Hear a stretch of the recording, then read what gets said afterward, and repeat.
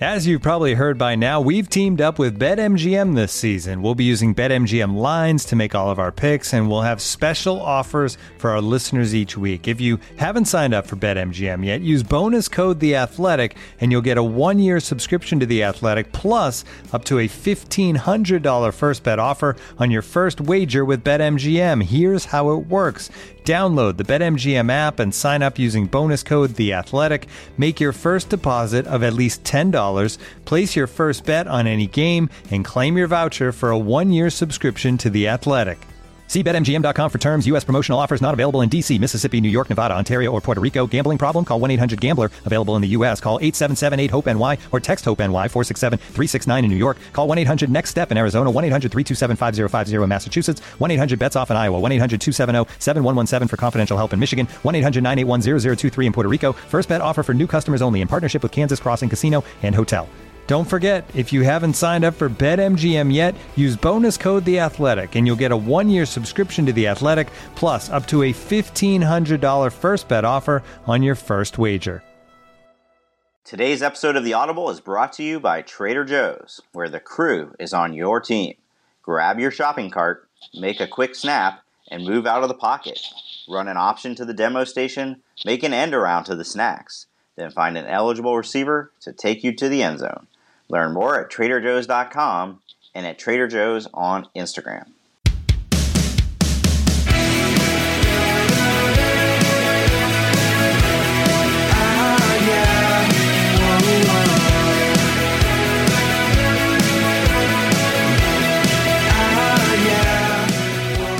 Welcome to The Audible. I'm Stuart Mandel, joined as always by Bruce Feldman, and a wild weekend of upsets in college football. Bruce, we got a special guest to talk about that. Yes. Is John Walters your favorite guest that we've had on here? He's definitely up there because we could talk to him about anything. John, welcome.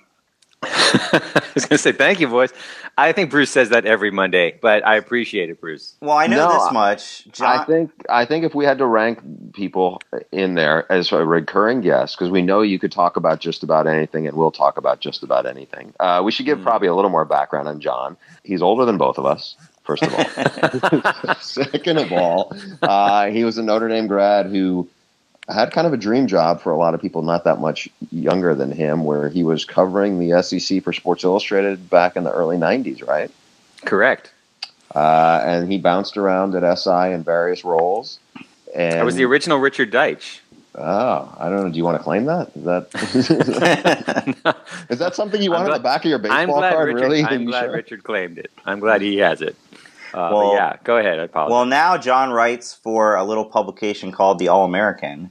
He is the author of The Bubble Screen every Sunday on The All-American, reviewing, critiquing the week in college football on television. And I got to tell you, John, there is no bigger fan of The Bubble Screen than my co-host. Well, I'm so happy to hear that. So happy to hear. I'd be even happier to hear that if Stuart said it was him, because Stuart's technically my boss. Do you get to expense your cable bill, by the way, because of Stu? Don't give him any ideas, Bruce. I was going to talk about that. I don't have DVR. I have to get DVR. There's a whole bunch of upgrading I need to do. You have HD, right? I do have HD, but I do not currently have a few of the networks that I need to get. But I'm going to be upgrading soon. But the beautiful thing about this is I now actually get to say, I'm sorry, I can't. It's sort of like Larry David's fatwa excuse from last night's Curb Your Enthusiasm. I have an excuse on Saturdays. I'm sorry, I have to watch all of these games. And it starts at 9 a.m. Eastern, and it goes until 2 a.m. the next morning, and I'm sorry, I just got to watch the games. It's great.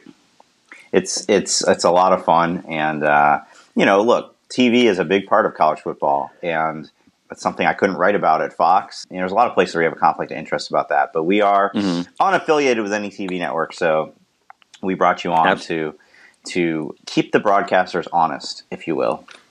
Well, it's fun, and as you guys know, there's no other sport in this country that gets as much blanket coverage of on television.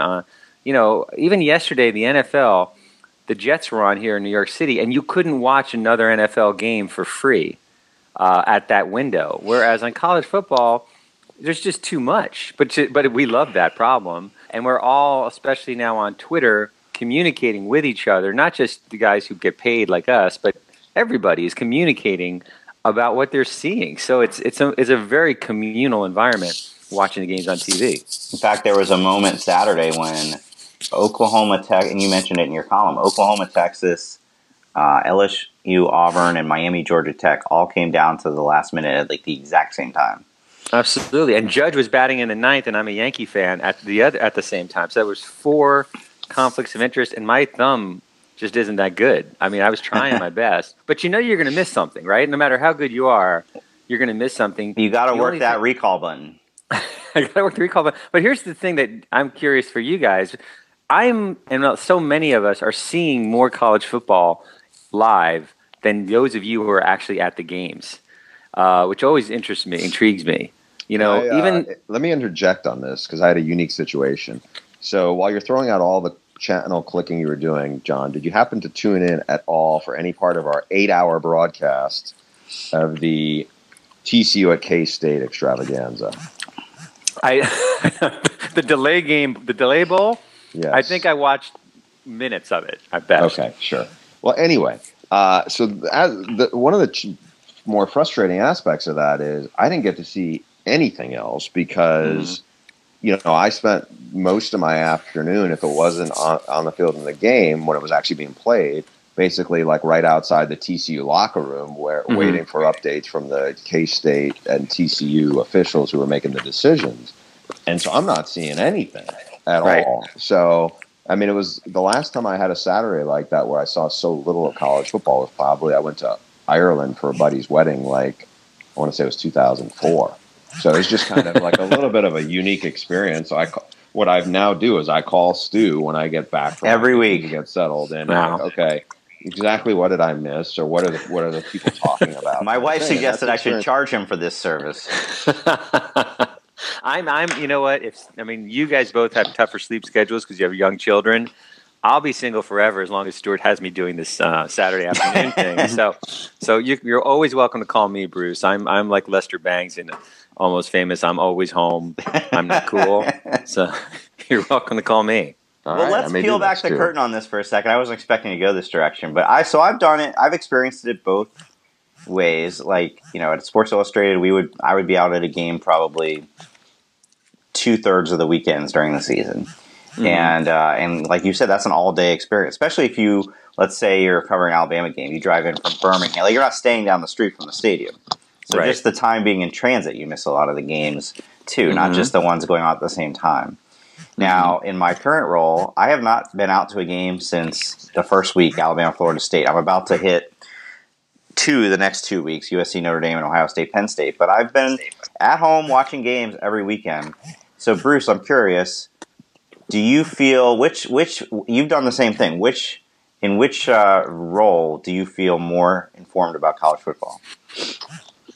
When you're sitting on your couch the whole time, or that first season, Stu and I were at Fox, John, we spent a ton of time in the green room on Saturdays where you're seeing everything and you're talking about it with football people. And you're also, and I think I did that at CBS as well, one of my last years at CBS Sports Network, where you feel like you're there, but at the same time, you're a little distant. Whereas when I'm especially part of these broadcasts, like, I know way more about the teams that I've seen because I've talked to coaches, you've seen them up close in person, you've talked to everybody, connected to the team, you've even talked to people who played them. So if you ask me about, Oklahoma, Oklahoma State, even Ohio State, or the Michigan schools, or certainly TCU because I've seen them twice, I feel like I know way more than I would have even if I just sat in the press box and went to their games. But it's a way more smaller sample size.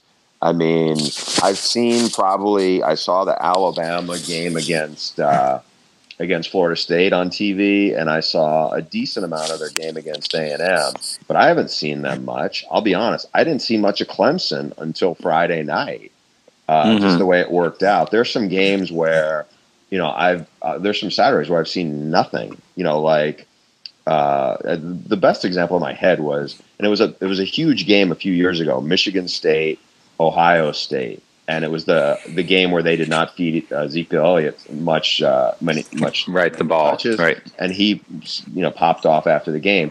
We had I think it was Arizona State. I did not see a second of that game because it was in the exact same window, and I'm on the field 2 hours before kickoff, and I'm not leaving during halftime. So, for that, whatever it is, 6-hour window, I'm pretty much dark on it. And so Right. you do the best you can talking to people around it, but that's hard. I mean, and look, I think there's a lot of AP voters and certainly a lot of coaches who are in the same predicament, because it's just you focus on what you're focusing in on as opposed to what everybody else at home may be seeing. Well, you have it particularly Absolutely. extreme. I mean, if you're covering a game in the press box, you may not see every play of the big game going on at the same time, but you can keep an eye on it on your laptop or your iPad or whatnot. And then when it's a dramatic ending, you may stop watching the game that you're covering or you'll go back into the back of the press box and watch it. But I kind of the same thing you said. So, being home these past few weeks, seeing everything, I feel like I know at least a little bit of what's going on around the country, but you definitely know, I will definitely be much more qualified going forward to give analysis of USC and Notre Dame when I see them in person. There's just no replicating that. Speed doesn't translate on TV.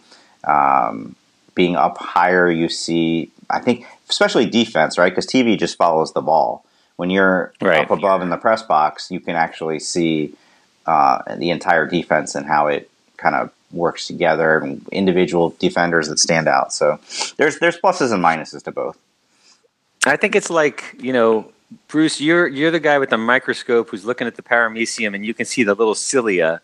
But I am up on the spaceship, and I can actually tell that the globe is round. It's you have this focus, and those of us who are watching TV will never have that focus, but we have this much better, I think, panoramic view of everything. And I'm not saying one is better than the other. It's just the difference. But I feel much more informed on a general basis watching as much football as I've watched the past 7 weeks. So, for example, when anyone comes at me saying Clemson's the best team in the country, I just sort of laugh because they're good. But Alabama has been just owning everybody, owning them. Like, there is this, it's about killing teams' wills. So for me, that was always, it got borne out at least this past weekend. I was never in doubt about in what I thought who the best team in the country was through the first 7 weeks because of all the chances to see both teams play as much as I have. Stu, I want to begin delving into some other stuff beyond just sitting on the couch with John. So, and this turned out to be a decent way to get into it. So earlier today, I got one of those Bovada emails, and I know people will get on you about, you can't bet these things realistically or whatever. But just the nature of it is, here are your updated Heisman odds. There was probably like about 15 guys listed on there that are somewhere on their board. One guy who is not, who I think has a chance to get in there, is a guy I know very little about, short of talking to the Michigan State staff, which I did out, before our Iowa game. And that's Josh Adams. He is not on there. He plays for a high-profile school. He has a huge game coming up this weekend against USC. He also has potentially a game where he could steal some thunder of Stu's favorite football player, Bryce Love, down the road. So John, what would you put the odds, if you were an odds maker, of Josh Adams' Heisman chances right now? I think he has a chance to get invited.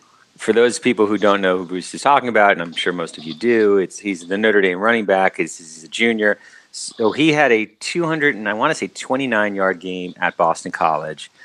A couple weeks later, at versus Miami of Ohio, yes, it's Miami of Ohio, I think he had about 140-something yards in the first quarter. And then he had a small ankle injury, and Brian Kelly has been extremely circumspect with his running backs this year because he's got 4 of them.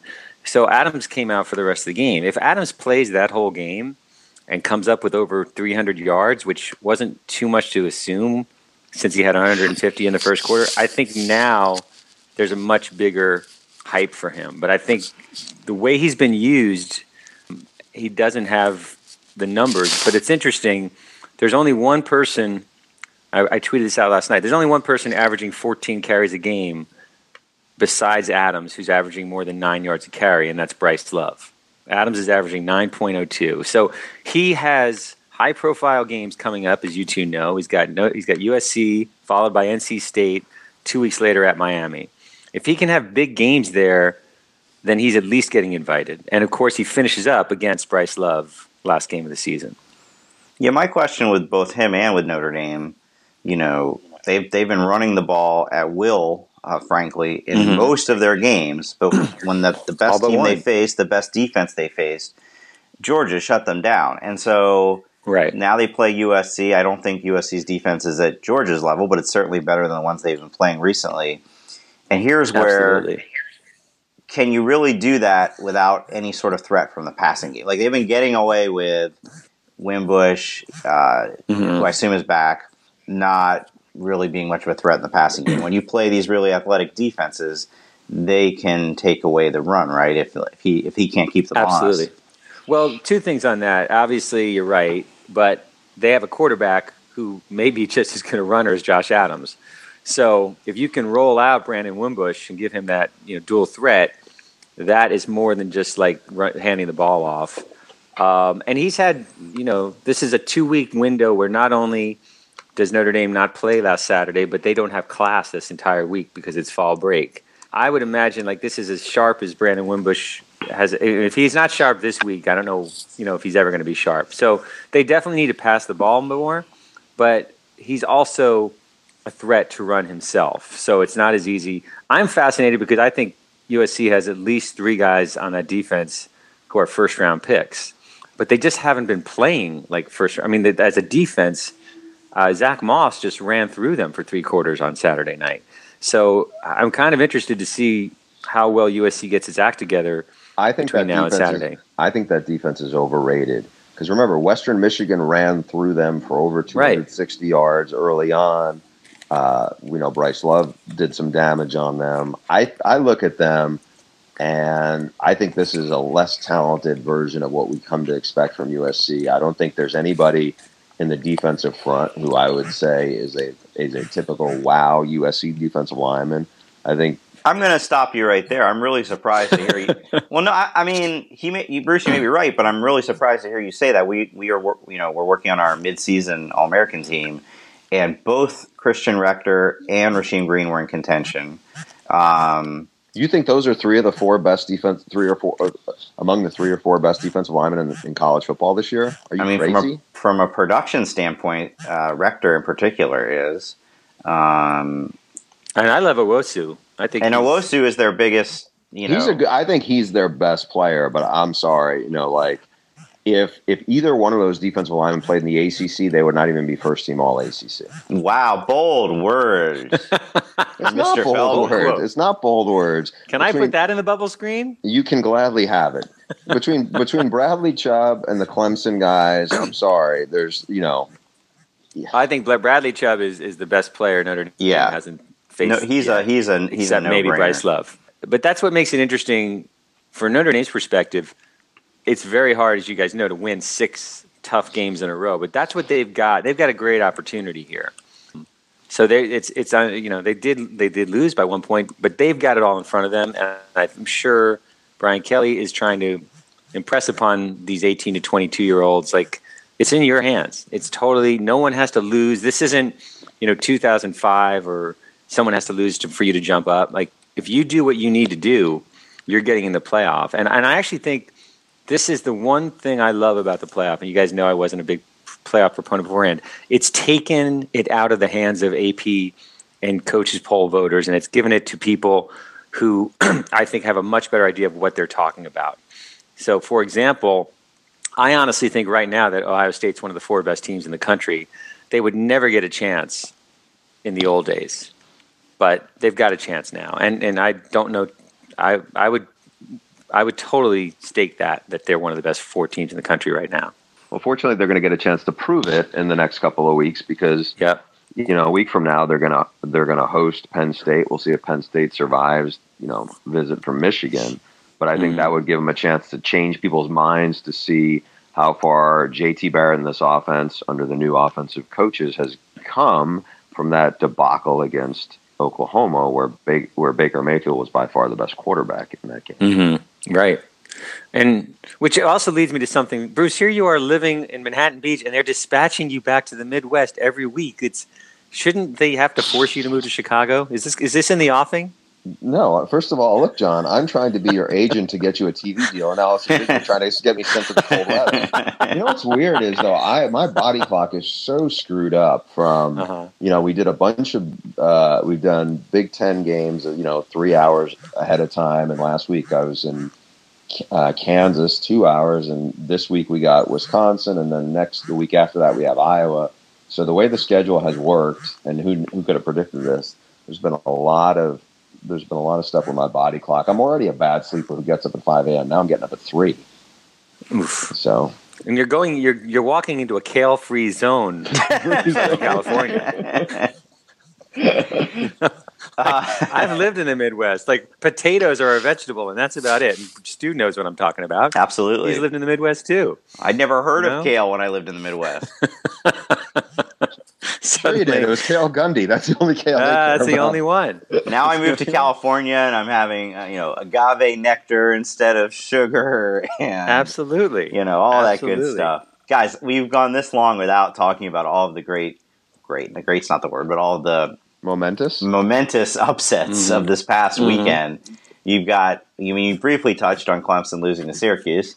You also had Washington State Friday night gets creamed at Cal. You've got Washington losing at ASU. You've got Auburn going down. They were a top 10 team going down at LSU. Let's just go around the table. Which one surprised you the most? Well, I'll go. You know what surprised me was Washington losing at Arizona State, because I watched that game and Washington didn't make any big mistakes. They didn't turn the ball over. They just played an average team that always shoots itself in the foot, and somehow didn't get things done. And it was one of those things, like I posted the picture of I think they're 3 female Washington students looking at the scoreboard with that quizzical look. And that's how I think all of us felt. Like, how is this happening? Like, I understand that Syracuse is the bigger upset, but watching Washington go down, I couldn't understand why they weren't winning. So it bothered me. Yeah, the manner in which it happened. Yeah, especially given how awful the Arizona State defense has been for so long, and to see them hold them to single digits, was pretty. Nothing about that result made sense.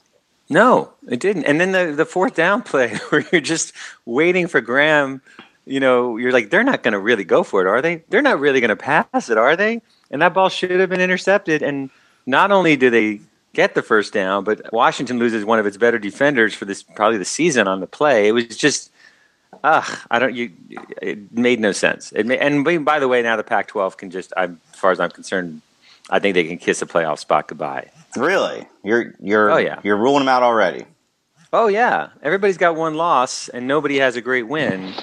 How do they get in? There's too many good teams with one loss. Yes, Stu. How do they get in? Is their best hope? Because if USC goes on a mini roll, which they do not look like they're ready to do, but let's say they beat Notre Dame. At best, Notre Dame would be a 2-loss team. At best, where are you going to get the clout to justify it? They would need Texas also, which by the way just lost. It's like I just don't see the schedule strength. Washington, does not have a good non-conference. And I just don't see the rest of the conference. Yeah, I mean, it kind of depends on how the rest of the country shakes out, right? So last year, Washington got in as a 1-loss Pac-12 champ that played a soft non-conference schedule. Lost to the best team they played last year in USC. But who were you going to put in there instead? The committee decided that Penn was State? more. Yeah, well, the committee decided that even with the soft non-conference, they deserved it ahead of 2-loss Penn State. Also, Stu, by the way, the difference I think worth noting is Washington's loss was to a team that was going to play in the Rose Bowl. Washington's loss here is a team that might not even go to any bowl. Well, that's the thing, right? So, I think Iowa State will end up going to a bowl, and that Oklahoma loss won't seem quite as stunning. I wouldn't be surprised if Syracuse ends up going to a bowl.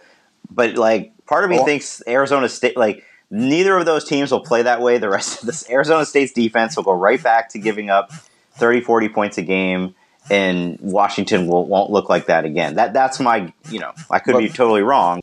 But towards that end, what you're saying, just to kind of hammer that home or underscore. Does somebody have a duck in the background? Do you hear that? That is my phone, and I don't know what. I thought that was our app. Otherwise, I've become much more popular than I ever am at any other time. But that is what's in the background. We will get back to the podcast in just a second, but first, Bruce, we want to tell you about our sponsor, and that's Mack Weldon. My Mack Weldon clothes arrived last week, and I got to tell you, it's just as advertised. Their underwear is the most comfortable underwear I've ever worn. Stu, when you have comfortable underwear, doesn't it put you in a better mood? I gotta say, two things that I love that have been very uplifting. Really good body wash where the scent just kind of stays with you all day, and also comfortable underwear. I just think it makes you feel more confident, and it's not just the underwear. I also got a really comfy sweatshirt from Mack Weldon, and I should also mention it's a really good online shopping experience. Really good, really easy to navigate. Basically, Mack Weldon, what they tell you is they're better than whatever you're wearing right now, and you can go on MackWeldon.com and get 20% off using promo code AUDIBLE. Mack Weldon believes in smart design, premium fabrics, and simple shopping. The most comfortable underwear, socks, shirts, undershirts, hoodies, and sweatpants that you will ever wear. They have a line of silver underwear and shirts that are naturally antimicrobial, which means they eliminate odor. And they want you to be comfortable. So if you don't like your first pair, you keep it, and they will still refund you. No questions asked. So again, go to MackWeldon.com and get 20% off using promo code AUDIBLE. We've both done that. Again, MackWeldon.com, 20% off with promo code AUDIBLE. Just to underscore that point, though, about the Iowa State versus Arizona State losses, I mean, keep in mind, Oklahoma still has a big, not even close win where they thumped Ohio State on the road. Nobody in the Pac-12 is going to have a non-conference win like that. Nothing close to it. No. Well, probably not. But both USC and Stanford. What do you mean, probably not? Well, both USC and Stanford play Notre Dame. That could end up being a pretty good It's win. not going to be as big as Notre Dame would have a couple of losses. I'm sorry, Stu. Well, by virtue of that. And also, like as I asked this question in the bubble screen, I know we're looking forward, but if Ohio State, Clemson, and Oklahoma all have one loss, like at least one of them is getting in, and then it becomes, well, which one gets in? Because, Oklahoma beat Ohio State. Clemson's your defending national champ, and everybody loved them before this happened. I definitely think this is the year you're going to get either two Big Ten or two SEC schools in the championship, deservedly so, by the way, over a Pac-12 team. I mean, I definitely think that Pac-12 is the least likely at this point. And last week I would have said Big 12. At some point there's going to be a two-loss playoff team. I mean, I'm surprised, frankly, it hasn't happened to this point. Stanford could be that team if they keep winning, including beating Washington, including beating Notre Dame. They'd be a pretty good resume for a two-loss team by the end of the year, but then it would depend on... It's a team that also, by the way, Stu, lost to and it wasn't even like they lost to a non-Power 5 team, too, though, in the non-conference. Bruce, you're making the same mistake that a lot of my Twitter followers do. Losses don't matter, wins do, in the committee's mind. Okay, but where are these great wins that Stanford's going to have that are going to be over top 10 teams? They still play Washington State. They would play a chance to avenge the USC loss in the championship game. They play Notre Dame. They got a pretty tough road down. I don't know. My guess is they don't win out. It's a little too tough, in my opinion. And I think Josh Adams has a better chance to win the Heisman than Stanford does at getting into the playoff. So you're, as of this moment, halfway through the season, you're both declaring the Pac-12's playoff hopes dead. Not dead. I am. Okay. I will. I'll be happy to, because I don't see either of them. I mean, people love to fall in love with USC. They're going to have to win out, and then they're going to have to need Notre Dame not to lose another game. I don't think that's happening. Well, there's one thing that could save the Pac-12. Nobody sees these games. They play the games so late. So maybe the committee just won't notice that they're losing the games. Maybe. But it's become like, this is, again, like if you look at the polls, I understand the polls don't determine everything, but the stubbornness that voters have to go against what the preseason polls were, what their initial prejudices or biases were, is stunning to me. And if you look at USC, they're at 10 and 11 right now in the polls. Okay, and they lost at Washington State, but and I'm not trying to like fight for Notre Dame here, but look who has the best losses. Ohio State and Notre Dame have the best losses. And I know, Stuart, you said it's wins. But if you look at some of these teams, like Michigan, I don't know what they're doing where they are. I don't know what USC is doing where they are based on what they've done. And Miami is, I don't know, pretty soft myself. Anyway, I just think like it's weird how people are just so loath to go against what the preseason poll was, which is why I think USC is the only team that has a chance, because people love to fall in love with them. And Notre Dame is definitely guilty of that too, don't get me wrong. But they haven't really done much this year, other than beat a Stanford team. Well, I'm going to play devil's advocate here. I mean, USC has looked shaky, and you kind of feel like this isn't going to hold up. You know, they keep winning these dramatic games. But compared to some teams' schedules, most teams' schedules, they've had it pretty tough. You know, starting with Western Michigan's a respectable group of 5 teams, and they play Stanford, Texas, at Cal, at Washington State. Oregon State was the one gimme, and then Utah. So to be 6-1 against that schedule, however they got to it, I think is actually, maybe is arguably the best resume of a one-loss team right now. No, Clemson's is the best, but that's up there. By the way, John, he's not playing devil's advocate. He's playing Tessalon's advocate right now. That's what he's doing. And so Notre Dame, as dominant as they've looked, or Ohio State, right? Like, I think I agree with you. Kind of intuition, common sense. If for them to just keep rolling these bad teams the way they have, to go to Nebraska and score touchdowns on 8 straight drives, you got to think Ohio State is rounding into form. They're probably going to be, if not in the playoff, in the mix for the playoff. But if you're going by the committee's resume-based approach, they don't have any wins of substance. So it's hard to justify ranking them higher. All right. Well, look, so here's one for you, just as a question. Washington goes to Arizona State, loses, and they are still ranked ahead of Notre Dame. They're still ranked ahead of Central Florida. They're still ranked ahead of NC State, who has better wins. Like, again, like where does that come from? And NC State's a good example. Doesn't have to worry about that. Yeah, NC State's a good example of a team that, they did have they lost to South Carolina. South Carolina's 5-2 now. So they've had a pretty good season, and they're not higher than they are because they started unranked, right? I think they did. What's the underlying unfortunate part of this vibe in this conversation is, as we're talking about it, I'm somewhat in agreement. But this is, Stu, do you remember last year we had our like John on Fox? Every year they do this boardroom where it's like 8 or 10 of us, and we kind of pretend to be the committee. And last year we were invaded by Tim Brando and his wacky logic. And Tim was big on, he says the brands, and he does it with capital T, capital B. And there is an element of that I think,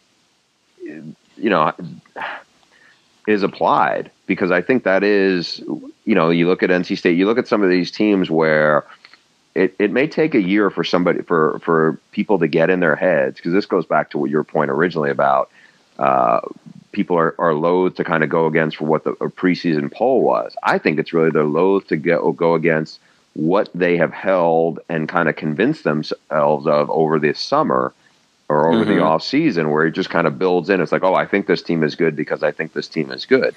Washington hasn't played anybody good, and they still haven't, but they lost to one of the teams that isn't any good this past weekend. And so it's hard for people to get them in there. I mean, I get a little more of the Ohio State, because at least they're just crushing everybody now, but still, I don't know. I hope we're going to find out more, because they're going to play Penn State and they're going to play Michigan State, and they're going to play Michigan, and those are more formidable teams than what they've just been beating up on the last few weeks. But speaking of Penn State, where's real quick, pageant? Yeah, I mean, look, this ultimately doesn't matter who's number 2 and who's number 3, but anybody who's watched Georgia play as opposed to Penn State, like, I don't know, that's, to me, is a no-brainer. Georgia, it should be number 2. Penn State should be number 3. I've had them number 2. I've had them number 2 for 4 weeks now, at least. I mean, what's Penn State's biggest win of the season? At Iowa?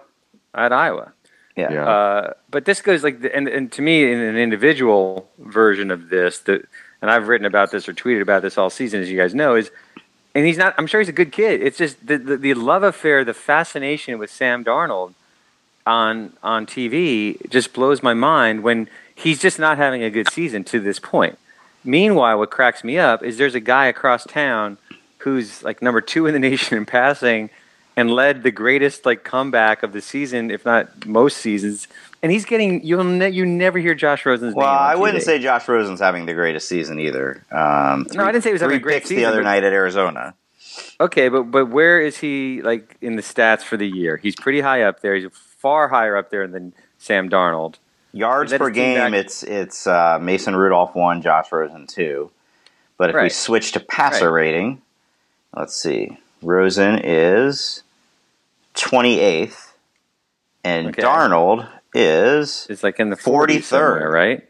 Yeah. 43rd. So and neither of them really lighting it up. If you go by that. Lighting it up, but if you hear, I mean, ABC had Todd McShay, who I think is a great analyst in terms of like guys pro prospects, and they had Brian Griese and Steve Levy, and they just could not stop talking about Sam Darnold or mansplaining for anything that happened. And it just at a certain point, you just want to say like, he's a good quarterback, but maybe we need to like notice that there are some other players in this game. And I just don't like the comeback is going to be, well, the audience isn't smart enough. Yeah, we are smart enough. If you treat us stupid, then you're going to get stupider people. But if you actually respect the intelligence of the audience, maybe mention the fact that Stephen Carr, who's been their most productive offensive player all season, isn't even in the game. And I know Bruce efforts to do this when you do your reporting on a game. It's like respect that we have some intelligence. Don't just try to sell the narrative that you've decided is the only thing that we're smart enough to handle.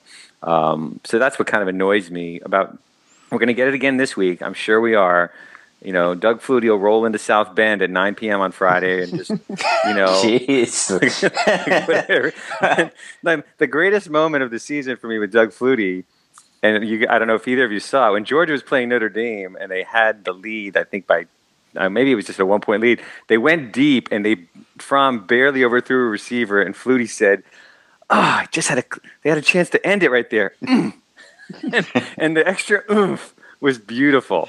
But that was Doug Flutie in a nutshell. Hey, let's end on that. You're the college football TV expert, and you watch a lot of Notre Dame games. Yes.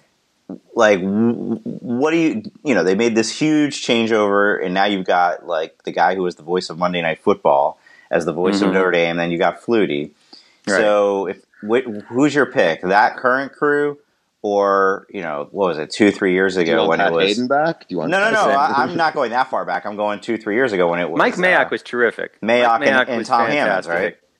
Tom Hammond, Mike Mayock. Before that, Tom Hammond and Pat Hayden. I like Pat Hayden a lot. I like him personally. I thought he did a good job on the broadcast. And you don't need to like have blue and gold pom-poms in your hands. It's not about that. But Mayock is just a smart guy. Does his homework. He's very informed. Do you want a Notre Dame guy in that position? Do you want it, John? No, not necessarily. Not at all. Unless it's me, of course. But no, it's just that there's something about Flutie that it fascinates me when your job is to talk and inform or entertain the viewers, and people are put on TV where you don't see their face all game, or there's nothing about like what they can bring to the broadcast. Like, I understand that Doug Flutie won the Heisman. I was around. You guys were around. Like, it was a great moment, and he's a good-looking guy. But that doesn't help me watching the game. Whereas, and I've said this on the tweets in the column, Brock Ewart is doing an outstanding job every weekend on ABC or ESPN, and I hope he gets a bigger chance soon. And he's got a decent form, but like he's so much better. Here's the funny thing on this, John. So I worked with Brock when I was at ESPN, and I've been a big Brock fan, right, all along. And he's one of those guys, when you talk to him off camera, you get smarter, right? And he's got a great personality. He's very engaging. Seattle people on the radio probably get this. But I think I probably said this about what I'm about to say, and you would probably get this, and certainly Ralph Russo is the same kind of shallow insecurity would get this too. I said, I kind of was dismissive. I was like, I don't know what his looks, for one guy, it's not like he's Brad Pitt or whatever, but I was like, I think I said so many times, like, well, I don't know if he looks the part or whatever. And after once somebody goes, it's not like you're talking about like, the guy from The Mask. I mean, it's like the analogy about his looks got like so overblown But I agree with you. I think, people want insightful analysis, especially from guys who played at a high level and understand the game in a way that, some of the nuances of the game that the average fan may not know. And I think there's just a respect for the viewer in there too. Guys, I've got a nugget about Notre Dame on NBC that's going to blow your mind. So Hit me. I was Googling because I couldn't remember who, and I feel bad. I remember when Alex Flanagan was the sideline reporter. Now it's Catherine Tappan, right? Right, Catherine Tappan. And I couldn't remember. I was looking up because I wanted just to point out real quick that one thing that's very unique about Notre Dame on NBC broadcasts, longest post-game interview with the coach you will ever see. Like, I don't know if it's in the contract or what, but I was going to say that money goes directly to Notre Dame. It goes on for seemingly like 5 minutes. But anyway, so I'm on the Wikipedia page, and it has a list of all the sideline reporters in the history of Notre Dame and NBC. Do you know who the original one was? On NBC? 1991 to 93. I don't know. You got to guess, and I'll guess. I'll guess Marianne Grabavoy. I'm trying to think of like some Notre Dame player from the. I will guess. Thinking of a running back from Notre Dame. I'll guess. Am I crazy to guess Alan Pinkett? Guys, well, the closest you came, Bruce, was saying running back. The original sideline reporter for Notre Dame on NBC, O.J. Simpson. Ooh. Oh, that's a bubble screen nugget this week. Is that true? I mean, You can't always believe what you read on Wikipedia, but, we've got Alex Flanagan, 2007 to 13, Jim Gray, 98 to 2001, Lewis Johnson, 2002 to 2006, O.J. Simpson, 1991 to 93. That is phenomenal. And, of course, you know what happened in 1994, why he wouldn't have been back that year. Well, Don Ohlmeyer was a Notre Dame guy, and Don Ohlmeyer was a big O.J. fan and a big NBC guy, so I'm guessing that had something to do with it. But I'll tell you, really, like my two favorite listens right now this year, three favorite, I should say, Brock Eward, Todd Blackledge, Gary Danielson. Give me more of those guys. I'm always happy to listen to them color commentate a game. Oh, great. Now we've lost Joel Klatt as a listener forever. And I like Joel Klatt a lot. For a listener, you may hey, I have a say in this podcast. You may not be coming back, John. I'm speaking on behalf of Brady Quinn right now. You're a sideline reporter, and Brady. Well, I'm speaking on behalf of Brady Quinn. He's good. Those three guys are, to me, at the top level right now. And I love Joel Klatt. I think he does a great job. I really do. That's not just backhanded, but those three guys, I think Blackledge is maybe the best. I think this year he's fantastic. In the list of since this is Bruce's guy and he's going to see him this weekend. In the list of like revered former Notre Dame players, like where does Brady Quinn stand on that? Is he? He had a good career there, but I don't know. He had a terrific career there because he got saved in the last two seasons with a guy who loves to pass the ball. The whole Charlie Weiss era is a mixed bag for Notre Dame alums and fans. So Brady definitely was a great soldier. There are guys who are always going to be more revered. Obviously Joe Montana. Brady had a way better career than Joe Montana at Notre Dame, correct? It won't be that way. It's sort of like print the legend on that one. He may have, but he doesn't have a chicken soup game. He doesn't have a national championship. So he had the passing game was phenomenal with him. He helped return that school to prominence. And I remember being at games before Weiss got there when I saw him walking around campus, and he looked. The two things that I thought about were that looks like the saddest guy on campus. Also, I've never seen a quarterback with biceps like this. Those were my two takeaways from watching Brady Quinn back then. But no, that's a great question. He's not like he's not held in like Rocket Ishmael or Jerome Bettis. I would say that guy, the guy from that era who Notre Dame fans hail like as a legend, two of them are Golden Tate and Jeff Samardzija. Yeah. More than Brady. Really? I will say this, and I can attest to this with my own eyes from every week, but especially when we're in Big Ten country. So after games, when we're done and we're all getting into our cars or, to either go back to the hotel or go on to the airport, Brady gets mobbed by people. People want to take pictures with him. These are, I saw it especially at Purdue. We had Purdue, Michigan. That's obviously in the state of Indiana. People were mobbing him to take pictures of him. The other thing that happens with him, and it's happened, a handful of times now. We will be at some restaurant on Friday night, and I remember this happened at Michigan State. A waitress, probably 21 years old, comes over and goes, "Excuse me, I've been meaning to come over here for a while. I had a huge crush on you when I was 12 years old." It happens. I mean, it happens a lot where people will say that or whatever. So you don't think Matt LaVecchio gets that reaction? When he's maybe not Pat Dillingham either. Carlisle Holiday doesn't get that reaction. Yeah. No, Brady Quinn is easily the most handsome Notre Dame quarterback I think they've ever had. He was never an outspoken player. And if you remember from that era, Zibby and Samardzija were extremely tight. They were buddies. Brady wasn't in that group. He was more of a loner. Bruce, you know him. You can probably talk to him about this off camera. But he was just more of a guarded personality back then. And I think he will blossom as a game analyst as he becomes a little bit more outspoken. And even in the first 2 years, he started to become more of that than he was as a rookie.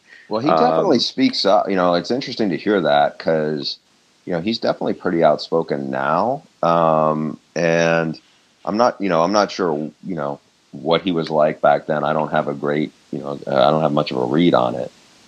He was guarded. I mean, he was just a guarded quote, but a lot of them were. You could just tell there were guys on that team who were a little more, for lack of a better word, fun with the media. Yeah, maybe it's as a function of he was Charlie Weiss's quarterback, and and that could be a very weird place to be. Absolutely, but he did a great job, and he looked the part, and the records that he set were just so far beyond anything. Both passing and receiving because of him and because of Weiss's offense. And but it's weird. It's I'm sure he's there's nobody at Notre Dame who doesn't like him. I just think it doesn't have the same visceral feel as even a Tony Rice, for whatever. Well, those reason. guys won Good national or bad. championships, Absolutely. Paul Hornung, Tony Rice, Joe Montana. Those guys have more of a Notre Dame feel, but again, it's this is a school that have they even finished off paying off Charlie Weiss's contract yet? I think they finally have. So there's this weird dynamic with that era for Notre Dame alums. All right, well, Bruce, we gave Brady a good 5 minutes of pub there. I don't think he needed that. I don't think he wants that pub. Not the pub we just gave him. John, you really are one of our favorite podcast guests. We're not just saying that. It's a great conversation, and I will see you in South Bend this weekend. I will see you in South Bend, Stuart. I'm looking forward to it. And Bruce, safe travels. Enjoy the cheese curds wherever you are. I will find the fat-free ones, I'm sure. All right. Thank you, John. Take care, guys. All right. Okay, Stu, that is one of our favorite guests. As I think you said once before, I think the things we love about having John on it doesn't feel like it's an interview or a question and answer. It's just a fun conversation. It is, and we just want to hit on a couple more kind of newsy items. One, just as we're recording this, you saw that weird situation over the weekend where it was reported that Kevin Anderson was out as Maryland's AD, and then, no, the school said he wasn't. Well, now it's that he's going on a leave, per source, this is from Roman Stubbs, a 6-month sabbatical, and a blast from the past will be taking over the day-to-day operations of the athletic department, and that is former Georgia AD Damon Evans, who's been one of Kevin Anderson's lieutenants the past few years. What is going on in Maryland? Good question. We actually have Maryland this weekend at Wisconsin. Damon Evans, who left Georgia in an ugly scandal. When you first said blast from the past, I was like, Region's coming back. That was interesting to take over. Also, and this is I think bigger news this weekend in the Big Ten involving athletic directors and this was surprised a lot of folks. Yeah. Nebraska AD search ended up with Bill Moose in his mid-60s, leaving Washington State. Just personally, I will say this. To me, he was the perfect AD for Mike Leach. He's a cowboy, kind of just independent thinker, very strong-minded, He helped. He hired Leach when almost nobody else would, to basically just put a jolt in that program because they'd been god awful. They upgraded facilities. I mean, I've heard nothing but good things about Bill Moose from all the people I know who've worked with him. And now things are going to get very interesting because, it's no secret Nebraska got blown out the other day. Our friend Mike Riley is really on the hot seat there. So what would Bill Moose do if he's looking for a new head coach? I think there's going to be 3 especially interesting options there. You want to take a guess where I'm going? Are you going the Mike Leach follows him to Lincoln route? I think that's a possibility. I think that's probably not the highest of the possibilities. I think the 2 guys there that I think Bill Moose would be very intrigued by, as would a lot of other people. One's the obvious name, that's Scott Frost, who's tearing it up at UCF. He's a former Nebraska player. The other one is Scott Frost's old mentor, Chip Kelly. Mm-hmm. I could see. So there was a brief overlap there, if I'm not mistaken. Bill Moose was the AD at Oregon for about 12 years. And by the way, deserves a lot of credit for Oregon becoming what it did. I mean, he was the AD when they did the Joey Harrington billboard, when they broke out what was then considered crazy uniforms that now everybody does some variation of. He was a big part of that with Mike Bellotti as the coach. I don't know the exact timing of it, but Mike Bellotti hired Chip Kelly as offensive coordinator for the 2007 season. And then, rereading some stuff about him yesterday, it was sometime in 2007 that he had a falling out with Phil Knight and left as AD. And one of the most interesting things about Bill Moose's story is that for 3 years there, he was just out on his ranch. He wasn't in college athletics at all between leaving Oregon and starting at Washington State. So I don't know. You think he's got some pull there with Chip? We'll see. I think that would be an interesting job for Chip. Given what his offense is like, obviously, I think that would play very well in Lincoln. I think he's going to have some interesting options as things get sorted out here. I will say that I think a lot of people just assume that Scott Frost will go to Nebraska. That's just going to happen. Nebraska wants Scott Frost, and Scott Frost wants Nebraska. And I'm just not sure that's as. I mean, Scott Frost is going to have a lot of suitors if this season continues the way it is for UCF. Why is it a foregone conclusion he would pick his alma mater when there may be options at schools that, frankly, are better positioned to contend for national championships these days? That's a fair question. Look, and I think we should we want to talk about a little SEC hot seat. There's a few of them have gone so full circle in the last month. Yeah, it's crazy where they are. I think one guy who's definitely on the hot seat now is our friend Brett Bielema. I think it's real. I think that he's in serious jeopardy, this year. It's just been a lot of struggles there. I know that Jeff Long has been in his corner, really wants this to work out. But I think that they're going to have to look at some realities going, is this, defensively they've been awful. They've really struggled. After another, when you change coordinators a lot, it just really impacts a head coach's chance to succeed and get it worked out. And I think that's one of the things that's been kind of undermining what's going on here. There was a big revelation last week, and I think I may have given what turned out to be incorrect information about Brett Bielema's buyout. There had been his contract, a clause from his contract had been going around. There was like a schedule, like you've seen a lot of the contracts. Here's the schedule for the buyout and how much it goes down.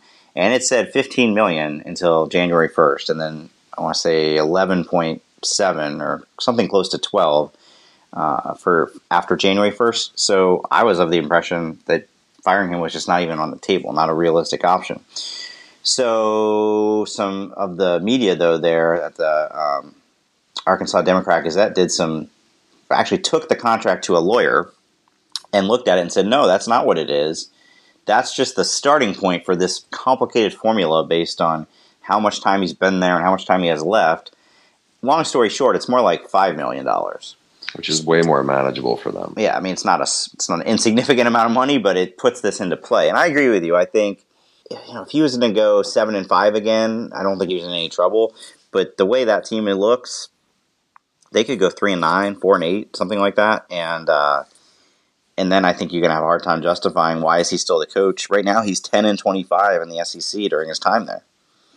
Yeah. Now, look, you can flip it a couple of other ways out in the SEC West. We think Ole Miss, which just had a nice win, but we think that, whether they decide to keep Matt Luke or not, there's a coaching vacancy there that is going to get sorted out. And then there's two others here that have got very interesting. One, Texas A&M.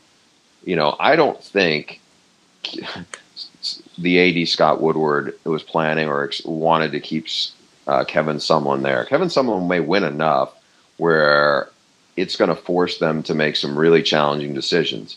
Would they extend him? I don't think Texas A&M wants to do that. There, I think they have undermined him in a couple of ways publicly, behind the scenes in some ways, which have not played well. And his team is actually playing well now. Have a real chance to maybe win 10 games this year. His team is getting better. Kellen Mond is getting better. They're very young. But I think what could come into play here is Kevin Sumlin may have some interesting options if he decides to walk away from Texas A&M in the wake of this. I mean, Arizona State, their big win notwithstanding, I could see Arizona State, as we have expected, probably comes open. I think that's another place that we'll make a hard look at Chip Kelly. I don't know if he would be potentially in the mix in Nebraska. I don't know if he'd be in the mix at Arkansas. But there's some pretty good jobs that are going to come open, and especially for a guy who's won a lot of football games and has recruited very well. So that's one. Go ahead. And that's one. And the other one that I think could get interesting again is at Auburn. Yep. Because they looked awful on offense against LSU. They're up 20-0, and then it's the biggest comeback in the conference I think in a long time there for LSU. Gets beaten by Danny Etling, and I think that there's a lot of frustration at Auburn the way things are going to play out, and barring a strong second half. Now, who knows what's going on? Jay Jacobs, the AD, is in some trouble too. So that's an interesting situation to monitor. That's a lot that's going to get sorted out in the next couple of months in the SEC West. Auburn plays at A&M on November 4th, which could be the swing game for both those guys. Because Auburn after that has to play Georgia, has to play Alabama, obviously, and I don't think Malzahn survives 7-5 by any means. I'm not sure he would survive 8-4. Yeah, it's possible. I mean, I do feel like he's just reached that point where, I'm sure everybody there is rooting for him, but they've kind of lost faith. And the Sumlin situation is interesting because, so basically what you're saying is a possibility, and we've seen this before. The coach gets out before they can get him. Now, let's just play it out and say 10-2 would be a whole other story. He already makes $5 million a year. Let's say 9-3. Let's say 9-3, where he's right in that window of, can they really justify firing him? But he's not necessarily taking himself completely off the hot seat. So yeah, maybe he should get out before and on his own accord. But he makes $5 million a year there. Arizona State's not going to be able to pay him $5 million a year. You don't think? No, I don't think so. You think so? I don't know. I mean, at this point, I'm not sure what they. They don't fill two. I mean, they probably fill 2/3 of their stadium on a given home game. No, that's not a school that can pay $5 million. But someone maybe is willing to take a pay cut to go somewhere where he might be more appreciated. I don't know. I mean, at this point, I'm not sure how schools, where they are going to raise money, because it's going to cost some money to get rid of Todd Graham as well.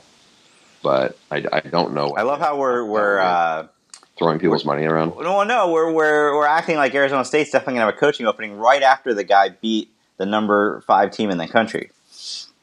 Do you think after that you're the same person who said Arizona State's going to go back to the way they were? Yeah, I think sometimes you have games that are upsets that don't seem as big of upsets later because it just turns out that team that won was underappreciated.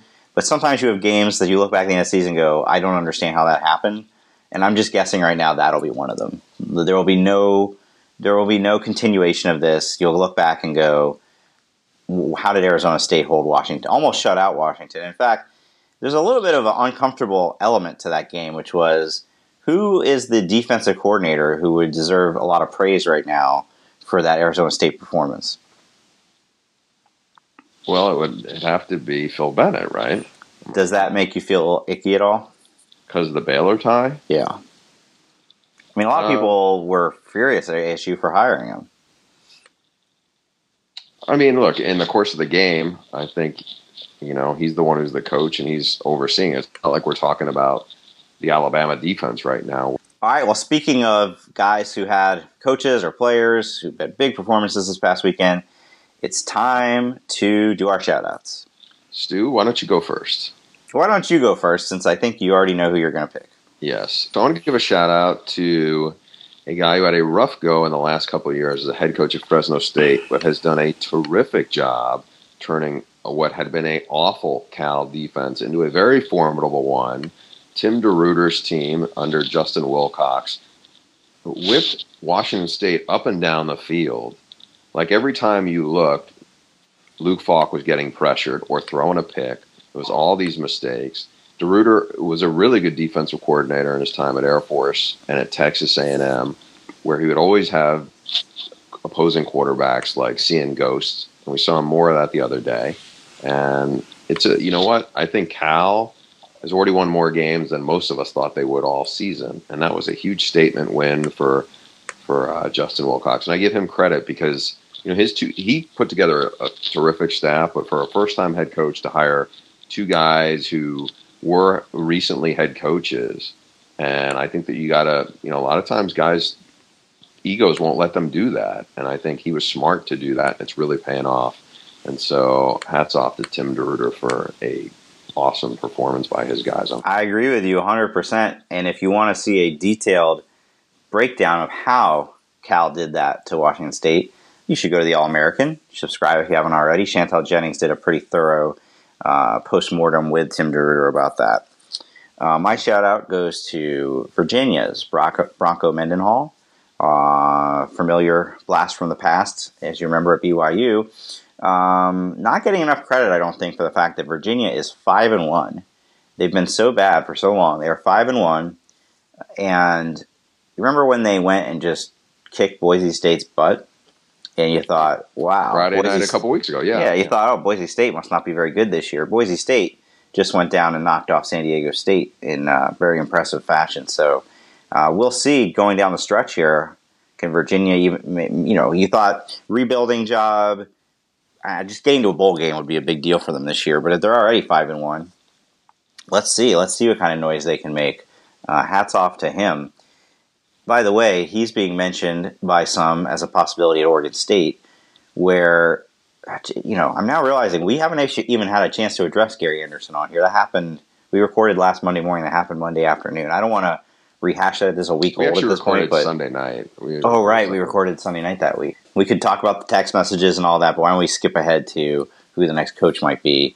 And is Bronco Mendenhall a realistic possibility? I don't think he would leave Virginia, turn around and bolt to go to Corvallis. I just don't see that. I do think Kenny Amatololo from Navy is a serious player for that. Now, why you said that? Chris Manini said that. He's been up for jobs before. Why that one? He would have loved to have gotten Cal, from what I'm told. They ended up going with Justin Wilcox. I think this is one. The BYU situation, I can't get into too many details on it. There were some snags in there that I think were kind of deal breakers for him on that. So that's the reason why he didn't ultimately pull through on that. In this case, I think he knows the timing is right. I think he has some connections on the West Coast and the Pacific Islander community that I think he could leverage and do a really good job with. I think at Oregon State, you can't be kind of the same as everybody else in your approach. You got to be a little different. I think his system is clearly different. I think Jonathan Smith, who was a really good quarterback at Oregon State, now the OC at Washington this past weekend notwithstanding, I think he's in there. I think Alex Grinch, the Washington State defense coordinator, he also had a bad week, but I think he's another one who will get a look. But to me, I think Kenny Amatololo, if I had to guess right now, I think he would end up being the guy. Wow. That would be a home run for Oregon State. It really would. And, whereas some places would not want to let him run that offense, you're at such a disadvantage at Oregon State, as I wrote about last week. You're always going to be playing from behind, or recruiting from behind against Oregon and against Washington. That's the great equalizer. Why not try the triple option? Yeah. No, I agree. I'm in total agreement. By the way, I was very close to the shout out being Ed Ogeron, because just a couple of weeks ago, there were a lot of people who were saying, like, what an embarrassing hire that was. And then his team went into Florida and beat the Gators, and they just beat a top 10 team. And it's just like kind of shows you that maybe we got to not go overboard. Now, I'm not saying he's going to turn around and go 10-2, but I think it's a reminder that sometimes we go over our skis in a hurry just off of one or two games. Right. Well, that's college football for you. We wouldn't have a podcast, frankly, without all the knee-jerk reactions from week to week, including the week that we spent a good chunk of this podcast talking about whether Ohio State should bench J.T. Barrett, and now he's playing frankly the best football of his career. So things change in a hurry in the sport. That they do. All right, Stu. Anything else we missed? I don't think so. Let's just go to the closing credits. If you enjoy The Audible, please subscribe on Apple Podcasts, Google Play, Stitcher, or wherever you get podcasts. If you enjoy college football podcasts, also subscribe to the All-American Podcast with Nicole Auerbach, Max Olson, and Chantel Jennings. Our producer is Nick Fink. Our intro song is Dangerous by Kevin and the Octaves. Download their music on iTunes and Spotify. Follow Bruce on Twitter at Bruce Feldman CFB. Follow me, Stu, at SL Mandel. And subscribe to The All-American if you haven't done so already at theathletic.com/All-American. So come on, get over here.